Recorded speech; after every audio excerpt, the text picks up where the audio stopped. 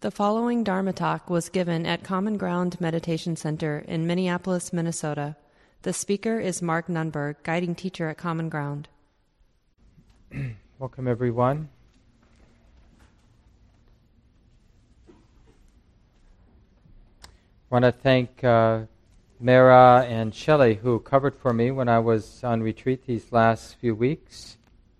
I'll be back next Sunday night, and then I'll be gone again. I'll be teaching out in Massachusetts for a week or so, and then I'll be on my own retreat for the last few weeks of May, and I'll be back that last weekend in May.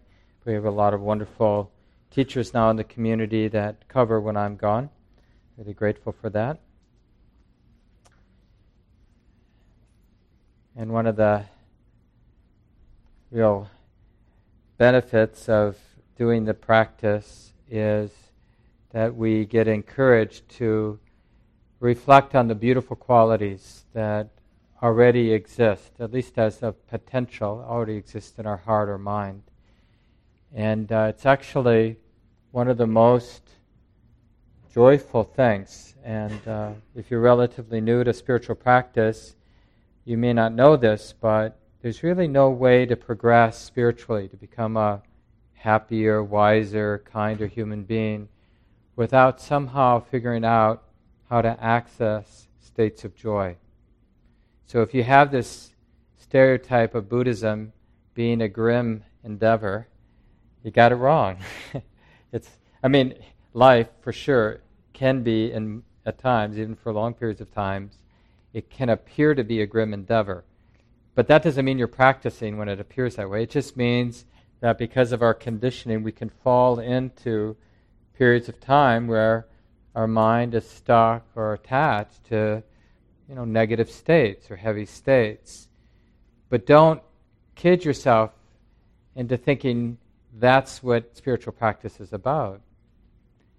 Spiritual practice, at least in the Buddhist sense, is helping the mind, helping the heart come into balance. And for the mind, the heart to be in balance, it means there's joy. Right? In fact, one of the ways to think about balance in terms of having insight. So when it's taught that when our mind is in balance, then insight, like seeing what we haven't seen before, waking up, it's inevitable. It can't not happen when the mind is in balance.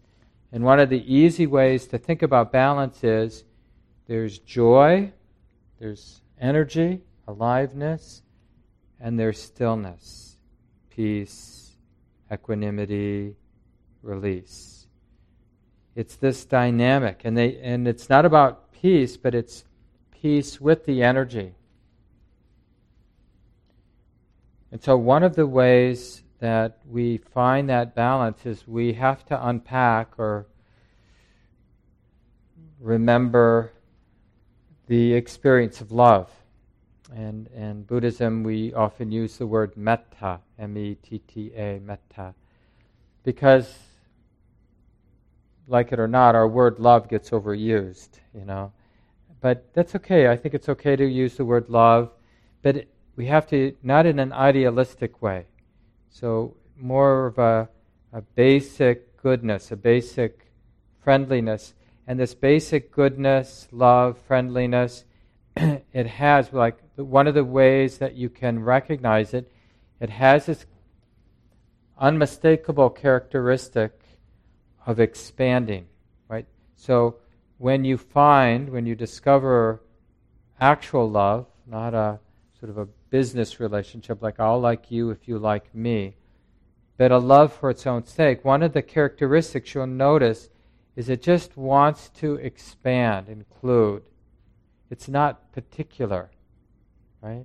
Real love, goodness, goodwill, benevolence, it's not particular. It just wants to go out and include.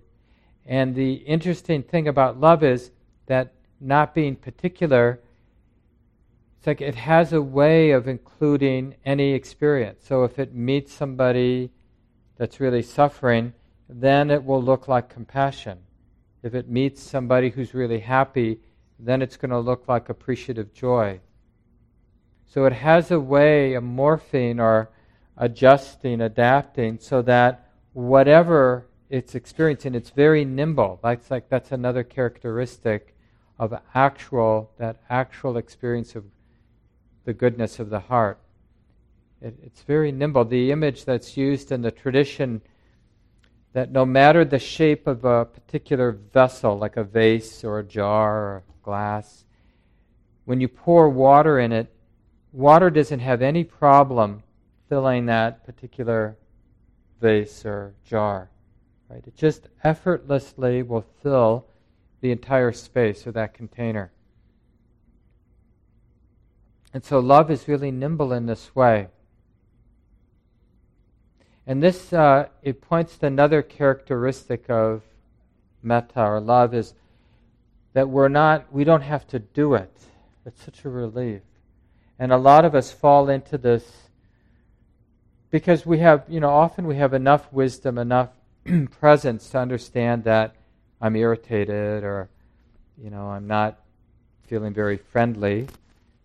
My heart's not feeling very inclusive. And then we can, unfortunately, slip into this kind of judging place of where I should be more loving. I should be more inclusive. And then the next step, which is just down a road that's not very helpful, is then we pretend. We force it. So we're on the surface, or we're imitating a kind of friendliness. I think there is, someone mentioned this in the morning talk, there is a place for faking it until you make it. I don't know if that's exactly right, but there is this move in life, in spiritual practice, where it's kind of a move that comes out of confidence. So even though our heart may feel like a desert wasteland, or numb, nothing's there. Remember, I don't know about most of you, but I remember back when I was younger, the big hit on Broadway was Chorus Line, a famous musical. And there's a song a woman sings about being in an acting class, and her instructor is asking her to feel, like, I don't know if any of you are actors or actresses, but something to draw on. And she would belt out the song, "I'm feeling nothing." And it goes on.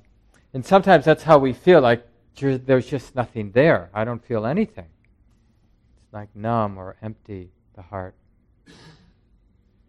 So there's this move, this confidence that really arises out of our memory of actually having seen this heart filled with love, a love for its own sake. Right? And it's important to be able to draw on these memories. Tom, would you turn the top two lights up a little bit more? Like, for example, one thing that often will come to my mind is, this is like back in the late 80s, after having taught at this elementary school in Oakland for about 6 years, I left to be with a meditation teacher in New York City. And so they had a party for me at the school, and I can still feel the effects of this hug. The kindergarten teacher was just saying goodbye. It was at the end of the party. And, we had known each other for a while. She was a lot older than me and a really good person. And she just gave me this hug. Right? It wasn't the hug. It was her goodness of her heart, was expressed through the hug. And there was no charge. There was no not needing anything back, not needing to be recognized. It was partly because I was receptive. I, for whatever reason, was ready to receive or recognize the purity of that goodness. And it kind of knocked my socks off a little bit. Initially you don't really know what's happening. Our mind tells ourselves a story like, I didn't know Harriet cared so much about me, or something like that, or maybe she's a saint. She has, I don't know if you know about, like in the yogic mystical tradition, there's Shaktipad, where teachers will take a peacock feather and kind of give you energy, or, there's all these stories about things like that. So maybe it's something like that. Or maybe it's just somebody who's in a place, a simple place of authentic love, well-wishing, right? Because that's the very nature of love, real love, is it has this nature to move, to expand, to include, right? Like a circle of giving. And of course, it feels so healing to experience that kind of love. So right in the experience of the love going out, there's a sense of healing, because what does the heart realize? It's something like, oh my God, I didn't realize there's so much good here. So there's this paradoxical feeling of seeing something that's so beautiful, so authentically good, and so impersonal. Like, it's not me. It's there, but it's not me. I think there's this great passage from a book by Gwendolyn Brooks called Maud Martha. Let me just read this for you. She goes, the passage goes, "Go home to your children," she urged, "to your wife and husband." She opened the trap. The mouse vanished. Suddenly she was conscious of a new cleanness in her. A wide air walked in her. A life had blundered its way into her power, and it had been hers to preserve or destroy. She had not destroyed. In the center of that simple restraint was creation. She had created a piece of life. It was wonderful. Why, she thought, as her height doubled, why, I'm good. I'm good. She ironed her aprons. Her back was straight. Her eyes were mild and soft with a godlike loving kindness. So these simple moments where we realize this goodness in our heart, how real it is, undeniable, not personal, but there. And it really, like in a Buddhist sense, when we talk about self-esteem, feeling good about ourselves, it's not in this personal way, but it's, in a sense, it's personal in that we see things within our own heart, our own mind, that are really trustworthy, really beautiful, authentically beautiful, but not something I did.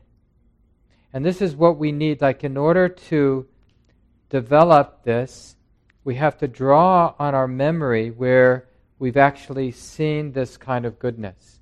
And it's okay if it's a little sliver. It doesn't have to be something special. Like another example I often give, our cat died recently, so it's especially poignant now, but our cat Sumi, some of you remember because she would often greet everybody. When Common Ground was at the old place, back before 2009, which is now my house with my partner, Win,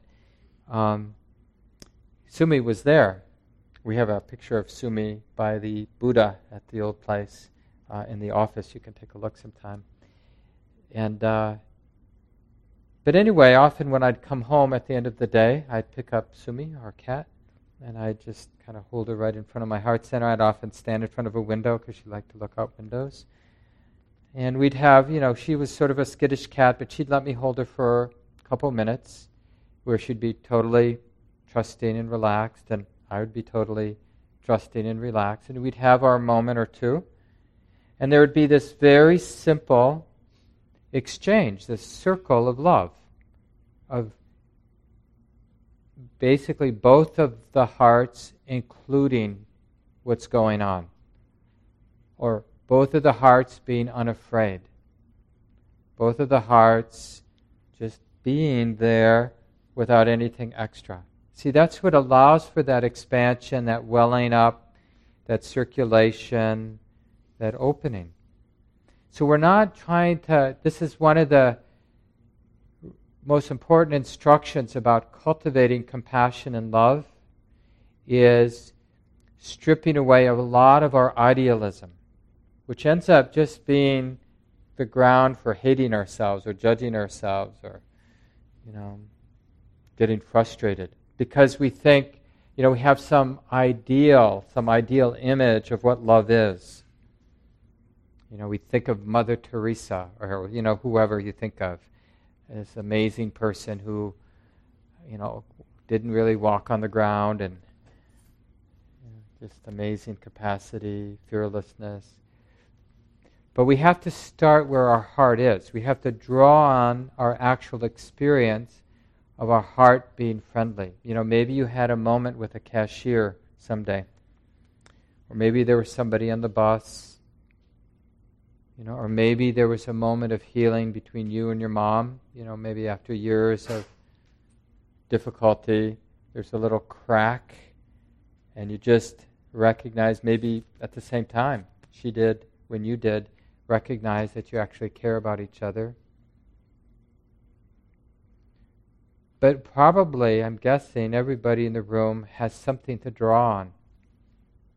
So then we've got a sort of a basic formula that we can use, right? We have this location. You don't have to use the location of your physical heart, that pump.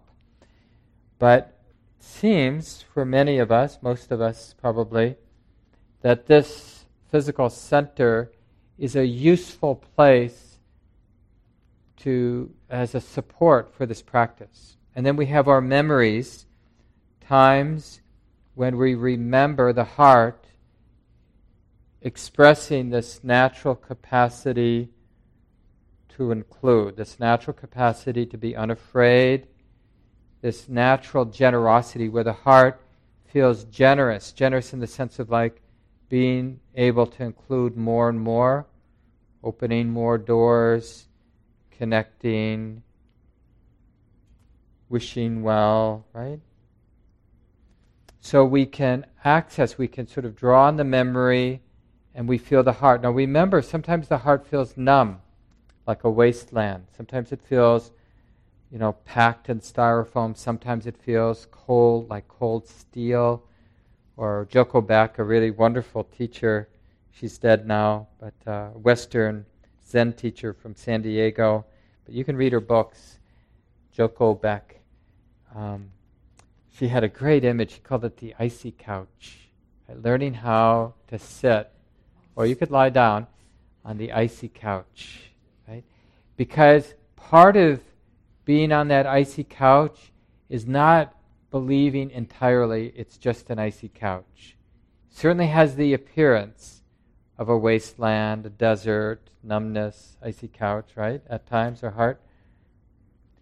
But because of our confidence from our actual experience, and also from seeing it in others, seeing love, authentic love, natural love, impersonal love, that's real, that's there, that's healing, that's beautiful, seeing it in ourselves, remembering it at times from ourselves and others, then that allows for this move of confidence. Maybe it's here too.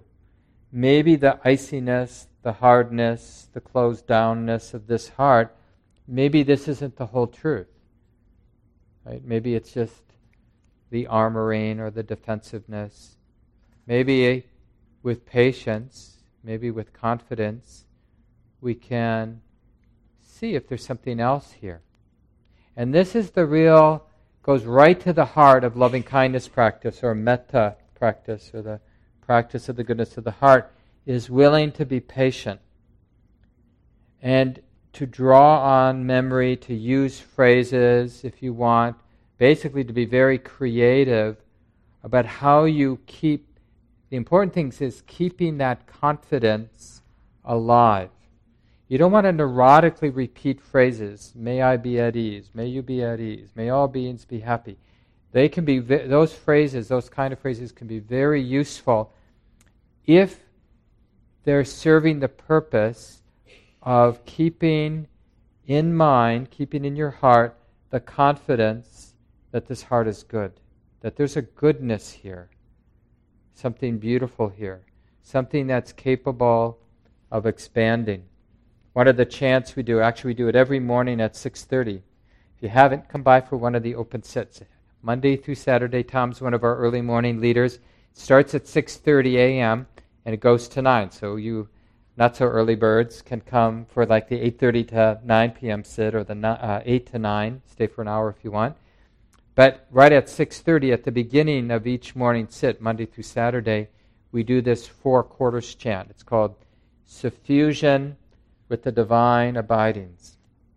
So the Buddha suggests that we abide, we rest in 4 emotions of loving kindness, or you could call this that basic friendliness, metta, the basic goodness of the heart, or compassion, karuna, or appreciative joy, appreciating the goodness and the beauty in the world and in others, which we call, that the word is mudita.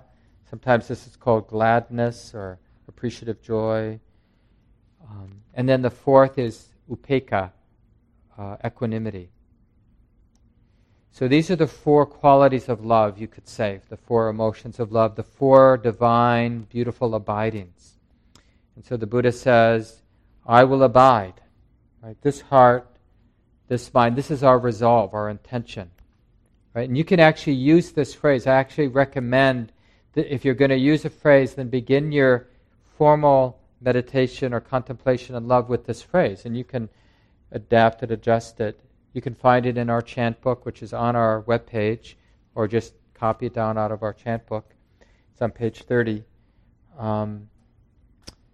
I will abide, this heart will abide, pervading this first direction, the first quarter, with a heart, a mind imbued with love, with basic friendliness, with basic goodness. Likewise, the 2nd, the 3rd, the 4th, above, below, all around, everywhere, and every way, completely. I will abide, pervading the all-encompassing world with this heart imbued with goodness, abundant, immeasurable, boundless, unstoppable, without any hostility or ill will, unstained, not holding back in any way. Right? So that's the resolve. That's the sort of reflection. And you'll find this, the Buddha, when you look through the different discourses, which there are many, many volumes of the discourses of the Buddha, he uses this basic reflection or contemplation or recommends it many, many times through the course of his teachings that have been recorded. This basic thing. And you do the same thing with compassion, the same thing with appreciative joy, and the same thing with equanimity. Because the whole idea is to set it free, because there is this, it's not a personal thing. Like one of the myths we have is that goodness runs out. Like I got to be a little careful being friendly because it's going to run out. And it's just a basic misunderstanding from a mind that hasn't studied our actual experience of love or our actual experience of friendliness or goodness. It doesn't run out. In fact, the more we find it, the more we draw on it, the more we tune into it, the more we realize its immeasurable, boundless, unstoppable quality. It's like an upwelling. It just keeps upwelling, moving. And that's the interesting thing. That's what you really want to tune in. So when you have a little moment, where you're sitting out and you hear a cardinal and you see, or Wynn and I were sitting outside this afternoon, and watching a little bunny. And one of our favorite neighborhood cats, Poppy, came, sat in our laps for a while after you left. And then Poppy saw the bunny in the yard and got interested in killing it. So Wynn carried her down to the end of the block, the cat, so it wouldn't kill a little bunny that's just maybe a month or so old. But just that whole dynamic, just to open our hearts just to the spring day and the activity in the yard, and that we can't control it, and it's just the wildness of love. Rick gave me a poem the other day, which I really love. I'll just share it. Rick's been one of my teachers about love over the years of him coming to Common Ground. He wrote, "Open the heart. There is treasure buried here. Love beyond belief. Earth and sky are one, just like you and I. A great, wild love joins us together. Let us be this love like wind in the trees, blowing where it will. Isn't that nice?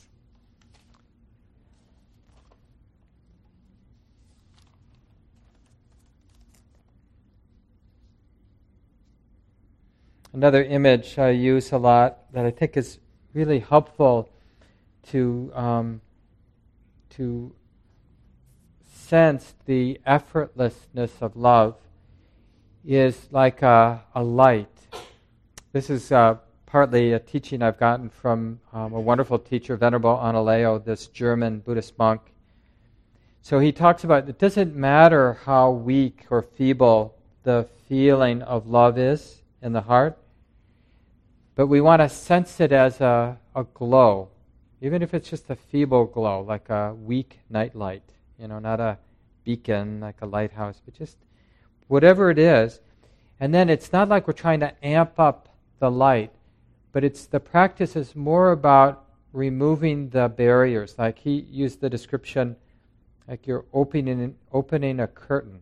So whatever light there is there, if this room were completely dark and I had a very dim light, everybody would see it. As long as I removed any barrier, right, it would stand out. Light, and it's interesting how light goes out, and it's no work for light. That's its very nature, right? I mean, we don't really understand light. Even physicists don't. I mean, they have theories, of course, but it's kind of magical how light just goes, and it goes fast, right? And basically, it just keeps going. That doesn't. You might need a sensitive instrument to detect it, but light just keeps going, keeps illuminating, and that's a nice sense. And so, when you do the loving kindness practice, we're just doing our best in a very gentle way to notice that the barriers that enclose love, that they're unnecessary. Doesn't need to be defended. That actually the love, the light of love, it likes to ventilate. It likes sort of space to expand, to move. So we just have a sense of, and so, I mean, you can use that 4 quarters above and below all around, but you can also use it just in terms of like what comes to mind, like places in your life, ideas, people. Oh, no, not them. There's a great line, some of you have been reading along in Sylvia Borstein's book as we've talked about these beautiful qualities of the heart. This book is Pay Attention for Goodness Sake. And she has a chapter on each of these 10 paramis, including loving kindness. And she says here, if I make blessing my habit, if I meet each moment with equal benevolence, my mind relaxes and all my rehearsed reasons for resenting are redeemed by goodness. The relief of not using categories of affection, most favorite, semi-favorite, so-so, not really, not at all, as criteria for kindness invites my mind for its own benefit to forgive. Right? So we see that parsing out, like where we want it to flow, where we don't want it to flow. Yeah, for my cat, but not my partner. When they start treating me the way I'm supposed to be treated, maybe then I'll open the floodgates. But until then, it's closed. I mean, it's really great to say it out loud, like, when we see those bumper stickers, God bless America. When we reflect, like, well, that's sort of interesting. Like, you want God's love to stop. It's like, especially borders, like between northern Minnesota and Canada, like, no, right here, that's it. And then don't go just on this side. I mean, it's really silly when we think about it in that way. Like, the barriers, like where it goes and where it doesn't go. Who's deserving of love? Like, is there actually some being, 4-legged being, 2-legged being, 100-legged being? Is there a being that actually doesn't deserve love? Anybody? I mean, really. Like, how could we convince her? I mean, we do it all the time, of course, when we're not paying attention to what our mind is doing. But when we're honest and look, we realize it just doesn't make sense to throw anybody out of our heart. I mean, we will do that. We're not out of the woods with that habit. But being reflective now, we can see it doesn't actually make sense. Even people who are really ignorant, and there are a lot of people who are really ignorant, and their ignorance causes a lot of suffering, right? And sometimes we're that person who's really ignorant, right? And by definition, when we're the one who's really ignorant, we don't realize we're really ignorant. In fact, one of the telltale signs that we're the one who's really ignorant is thinking that we're not the one who's really ignorant. When we're a little bit more humble, it's a little safer territory for most of us. But when we think, no, it's not me, I'm not the one causing problems, that's not a good sign.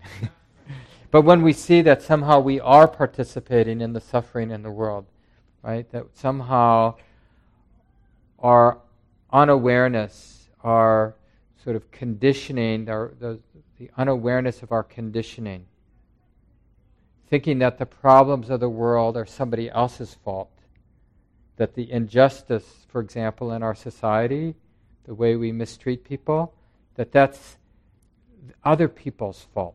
Because I'm liberal, or I'm progressive, or I'm conservative, so I'm the one with the right values. So it's those other people who are causing, or reinforcing these problems in our society. So we want to sort of break down all of the barriers. That's really the practice, so that whenever we see the mind categorizing who's good, who's evil, who's deserving of our love, who's deserving to be thrown out of our heart, then we want that sort of warm, forgiving smile to arise, like, oh, honey, there you go again. And have a lot of compassion, a lot of forgiveness for that ignorance, that stupidity that somehow feels justified in hating or condemning. But instead understanding, sometimes it's like this. Sometimes people's mind, sometimes people are really afraid. Because you can't, when we're afraid, when we're really caught in fear, identified with fear, we build all kinds of barriers. That's what we do. We separate ourselves because it feels threatening to be connected to the messiness of the world, the wildness of love, the wildness of including the messy world. It just doesn't feel safe to embrace a society that's this imperfect. Like really inhabit that we're in this world where the way we raise our food causes so much suffering, the way our economy works, the way we treat all these. I don't know if people have gone to the website. I think if you Google implicit bias test, it's so shocking to see, like in terms of racial difference, it's so shocking to see that despite not wanting to be prejudiced, that our mind, it can be a little brighter so we can see each other. It's so shocking to see that our mind unconsciously sees people, treats people differently based on something superficial like the shade of one's skin. Even if we don't think we're doing that. Take the test if you haven't done it. It's really, really amazing. So the more we sort of see this stuff, the more our heart breaks open and we start being willing to experiment putting barriers down between us and other species, between us and other human beings, people we might see as being different than us. And this is the whole process, right? When the Buddha taught loving kindness practice, it's all about this immeasurable, boundless quality. So the work of the practice, the real effort, is in honestly acknowledging what appears to be a barrier, like where the love doesn't naturally flow, and then getting really interested in that. Like, doesn't the love want to move through that barrier? Right? And so we're confronting the fear, like finding a way, creatively and often patiently, just sort of seeing, well, can it flow there? Like you could bring your least favorite politician to mind. And you might just, as a challenge, like, is there a way for this heart to include this person with compassion, with friendliness, with kindness, with appreciation, or any particular way, any way that works? I remember a president from a while back that I didn't, my conditioned mind found lots of reasons to dislike. But then I would remember that, that he had a couple daughters, and I would just sort of visualize him hanging out with his daughters and getting along, and just that familiar love between him and his daughters. And then I could really appreciate that love and wish well. Like, why not wish that they have a really good relationship, really happy together? Well, why not? What is the harm in that? Sort of appreciating that about another person.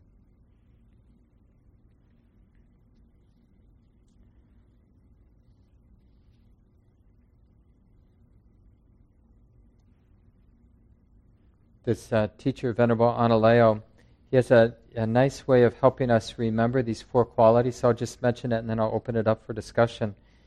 So again, you might want a phrase to kind of ignite it, and I encourage you to use the words from the Buddha, which you'll find on page 30 in our chant book. But then, you can translate the words so that they're just sort of less awkward. But I will abide, pervading all directions with a heart imbued with goodness, above, below, everywhere, in every way, abundant, exalted, immeasurable, so that sense of expansion, free, not stained by any hostility, not bounded by any barrier. So that's the resolve.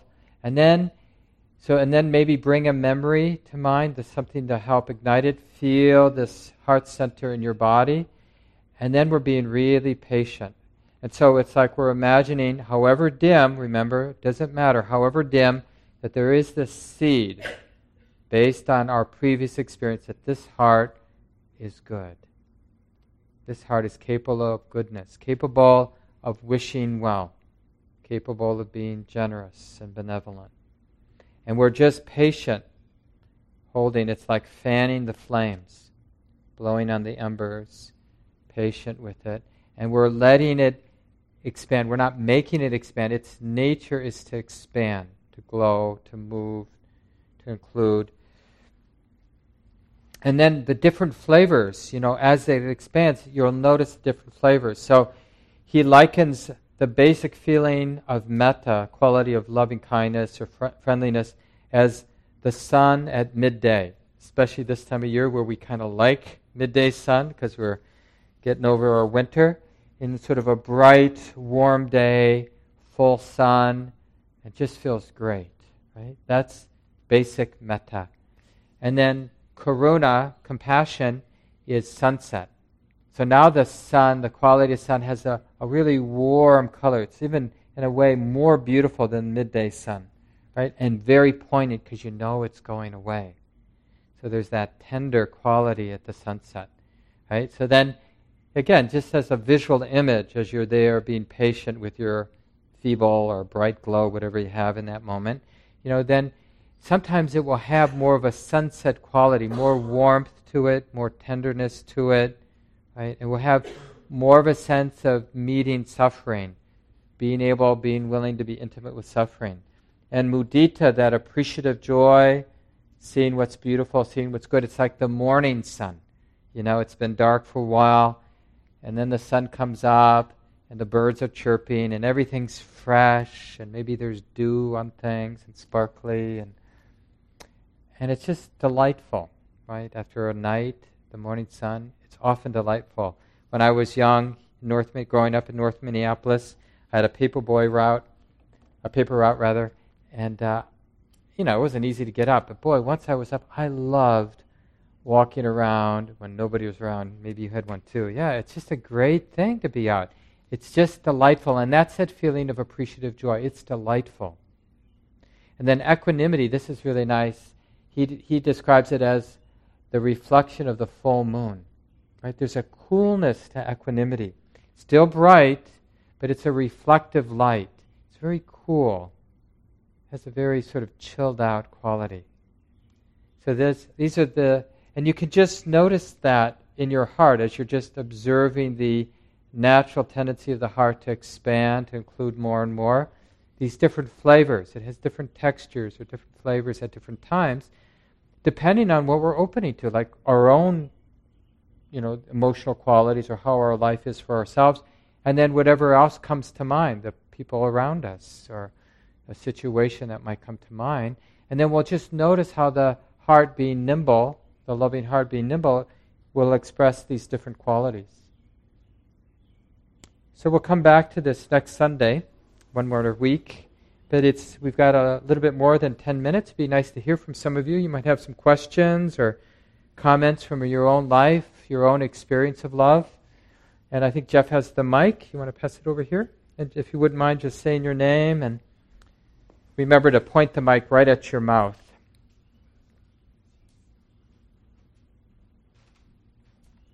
Hi, I'm Alex. Recently had a couple relationships that I've valued kind of blow up in my face. And I was wondering, at what point can you say, because these are things that I've done before, these are things that I've screwed over people in the same way. So at what point can you say, yeah, I understand where you're coming from, being empathetic and trying to be compassionate to that person who's repeatedly hurt you, and at what point can you say, enough is enough, and show that you're angry and show that, it wasn't okay? How can you do that because it seems like a point of contention in studying this stuff, is trying to channel some of the more basic, primal, like angry or sad emotions and do it in a sort of compassionate way. And I was wondering if you had a good kind of measure to do that. Well, one of the interesting questions is, what has been in the way of the mind, the body, the heart? So this activity of the body and mind here, the heart here, what's been in the way of the heart, the mind, the body being more expressive, more honest, giving more feedback previously in the relationship? Because what often happens is we have some idea that anger is bad, or saying something that might be hurtful is bad in a relationship. And so what we do is we suppress it, and then at some point it explodes, and then we say it, and then maybe it's not that skillful because of its explosive nature, but still, even then, it might be more skillful than continuing to repress it, right? Because at least something's moving. At least there's an exchange. Now, I'm not encouraging people to yell at each other or to act out anger. Anger, from a Buddhist point of view, is always unskillful. But that doesn't mean it's more skillful or more unskillful than continuing to repress it or to be afraid of anger. Because we are going to be irritated. We have needs, and whether we want to have needs or not really doesn't have anything to do with it. We have needs in relationship, sexual needs, needs around affection, needs around like how we're treated. We have all kinds of needs. And it's not personal, these needs. They're just conditioned into the mind, into the personality.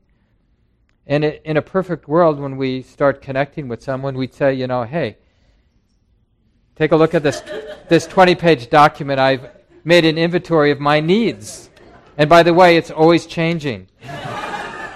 And I guess I'll take a look at your list too. And we'd study each other's needs, and then we'd take a test before we'd get involved, and I would have to be able to clearly articulate the other person's needs. So they really get that I know what their needs are. And then they do the same thing. And then we'd have this sort of beginning place where at least we know that we're both needy human beings, and I have some sense of your needs, you have some sense of my needs. So let's check, let's start something here. Let's see what happens. Right? Based on this common ground that we have a sense of being two needy human beings and a sense of what each other's needs are. But we don't do that. So then we hurt each other. We're in relationships, our needs aren't being met. For whatever reason, we don't know our needs, or we're afraid to articulate our needs, or something like that. And so the pain of being in the relationship just continues because our needs aren't being met. And it hurts, and it hurts. And it's like pressure building, right? And so eventually that pressure is experienced as frustration, but we don't want to act out the frustration for whatever reason there is there. And so the pressure continues to build. And then eventually we're angry at the person. We have rage. And that doesn't, just because we don't know we're angry at the person doesn't mean we're not angry at the person. You know, that sort of, I'm not angry at you. You know that, but yeah, you are angry at me. So it's very natural at some point that something's going to happen. And it's just because it's messy, and even just because other people, you know, we get hurt, still, it doesn't mean that it's bad that we've acted out the anger. Because at least now there's the possibility of realizing, oh my God, I'm really angry. I'm really angry at this person. I'm really hurt. And then maybe initially it's a burst and not even a very skillful outburst. But then maybe after the next go-round with the person, we could say, I'm really angry. And I'm sorry what I said. It was really hurtful. But I couldn't stop myself because I'm really angry. And then we might start being able to use more I statements and talk about like some sense of there's anger here, it's my anger, I'm not proud of it, but it's here nonetheless, and I have to let you know about it because we can't have a relationship if I don't let you know that this is here. And I'm working on it, you know. And part of me working on it might be me doing a better job at articulating what my needs are and asking from you so that I know you've heard that I have these needs. And I might even make some requests, and you might be willing to follow through on these requests, or you might tell me, no, I can't do that. But at least I'm going to take care of myself by making some requests based on the needs I see here in me. But it's a real education for us. This is, you know, getting involved in intimate relationships. You can't help. Either you're going to close down, or you're going to learn something about your heart and mind. We learn a lot in intimate relationships, but it's often not pleasant, surprisingly. You know, if we didn't have a lot of cultural, social conditioning, sexual conditioning around connecting with other beings, you know, we'd probably avoid it because it's so difficult. Other thoughts? Thanks, Alex, for sharing. Yeah, Megan, you want to pass the mic back? I actually wanted to share a poem. It's on my phone, but as you were talking about blessings, you got to hold it close to the Sorry, mic. I wanted to share this poem that I heard a couple of weeks ago. It's by John O'Donohue. He was an Irish poet and scholar, and he was a Catholic priest for several years, and he studied the Celtic tradition. And he died at a reasonably young age. Yeah, he was 58. But there was a really nice interview with him on being, but he read this poem at the end of it, and it's called Beannacht, which means blessing. It might be in Celtic or like the Irish language, and he wrote it for his mother at the time of his father's death. And he said, on the day when the weight deadens on your shoulders and you stumble, may the clay dance to balance you. And when your eyes freeze behind the gray window and the ghost of loss gets into you, may a flock of colors, indigo, red, green, and azure blue, come to awaken you in a meadow of delight. When the canvas frays and the crack of thought and a stain of ocean blackens beneath you, may there come across the waters a path of yellow moonlight to bring you safely home. May the nourishment of the earth be yours, may the clarity of light be yours, may the fluency of the ocean be yours. May the protection of the ancestors be yours, and so may a slow wind work these words of love around you, an invisible cloak to mind your life. So I thought about that when you were talking about. If you send it to Gabe, he'll put it on the blog for us. That's a beautiful poem. You can find it on the internet. It's quite popular. But we'll put it up on the blog, and maybe we'll put Rick's poem up too. That would be good. Good. Thanks, Megan. Other thoughts? We've got a couple minutes. Time for at least one more person. Yeah. I'm going to pass it all the way over to Jay.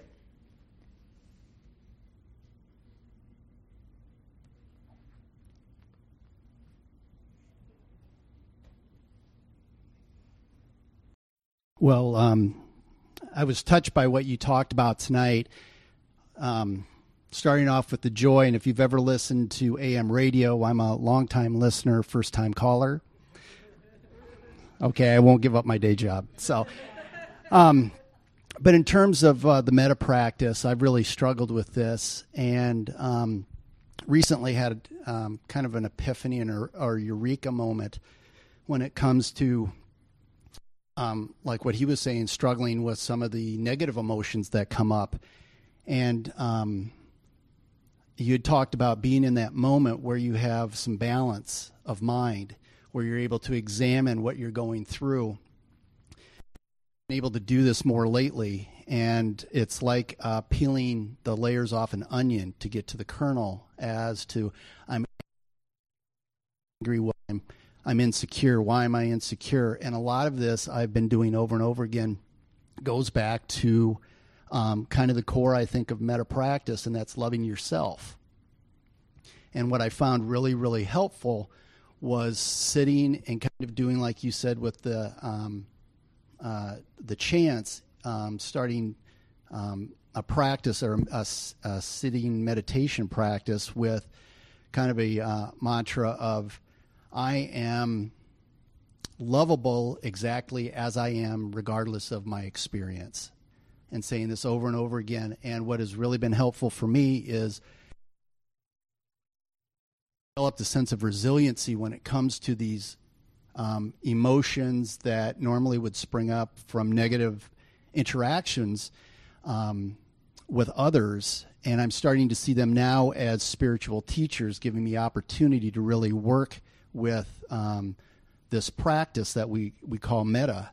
And so that's been very helpful, that going back kind of the kernel, and it's really true. I'm finding that you can't really love someone else until you love yourself. And it's been very helpful for me to start that practice by saying, I'm lovable no matter what the experience, no matter what I'm feeling. And I don't know if everyone else in the room, I take refuge in the Sangha. And so I offer this up as, in my learning, as something for the community. If it's useful, great. But that when these opportunities come up, there's something to work with. Yeah, it's a real Aikido move when working with the difficult stuff, because when we have that confidence that Jay talked about, that there's something good here, that I'm lovable no matter what, then when something really difficult comes up, like a lot of rage or a lot of self-hatred even, if we have that kernel of faith that I'm lovable no matter what, then we're willing to do this Aikido move where we realize that, oh yeah, there's a lot of self-hatred and it really hurts, and I care about how much this hurts right now.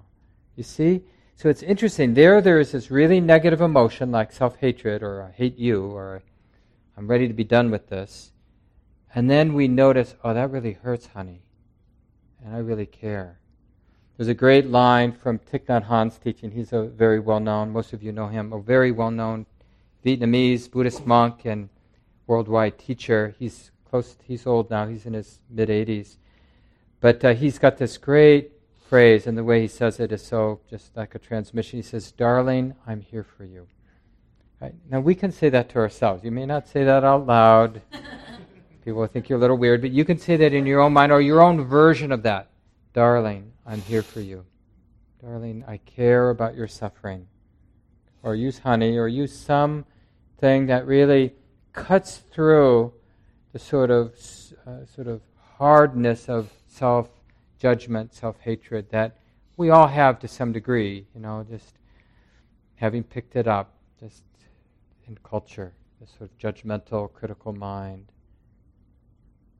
Well, we need to leave it here. It's 8:30. Just take a moment to let go of the words. Maybe pass the mic over to Tom while we're taking a few breaths together.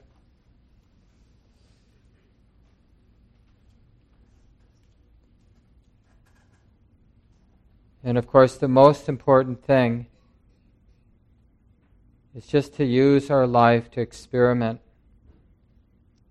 with the potential, the possibility of love in a more real, authentic sense. Stripping away the idealism, just seeing it as an actual force, powerful force here in the heart.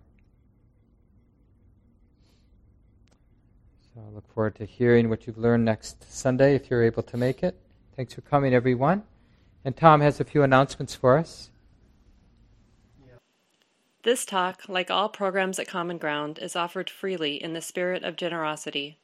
To learn more about Common Ground and its programs, or if you would like to donate, please visit our website, www.commongroundmeditation.org. Thank you for listening. To learn how you can support the teachers and Dharma Seed, please visit dharmaseed.org/donate.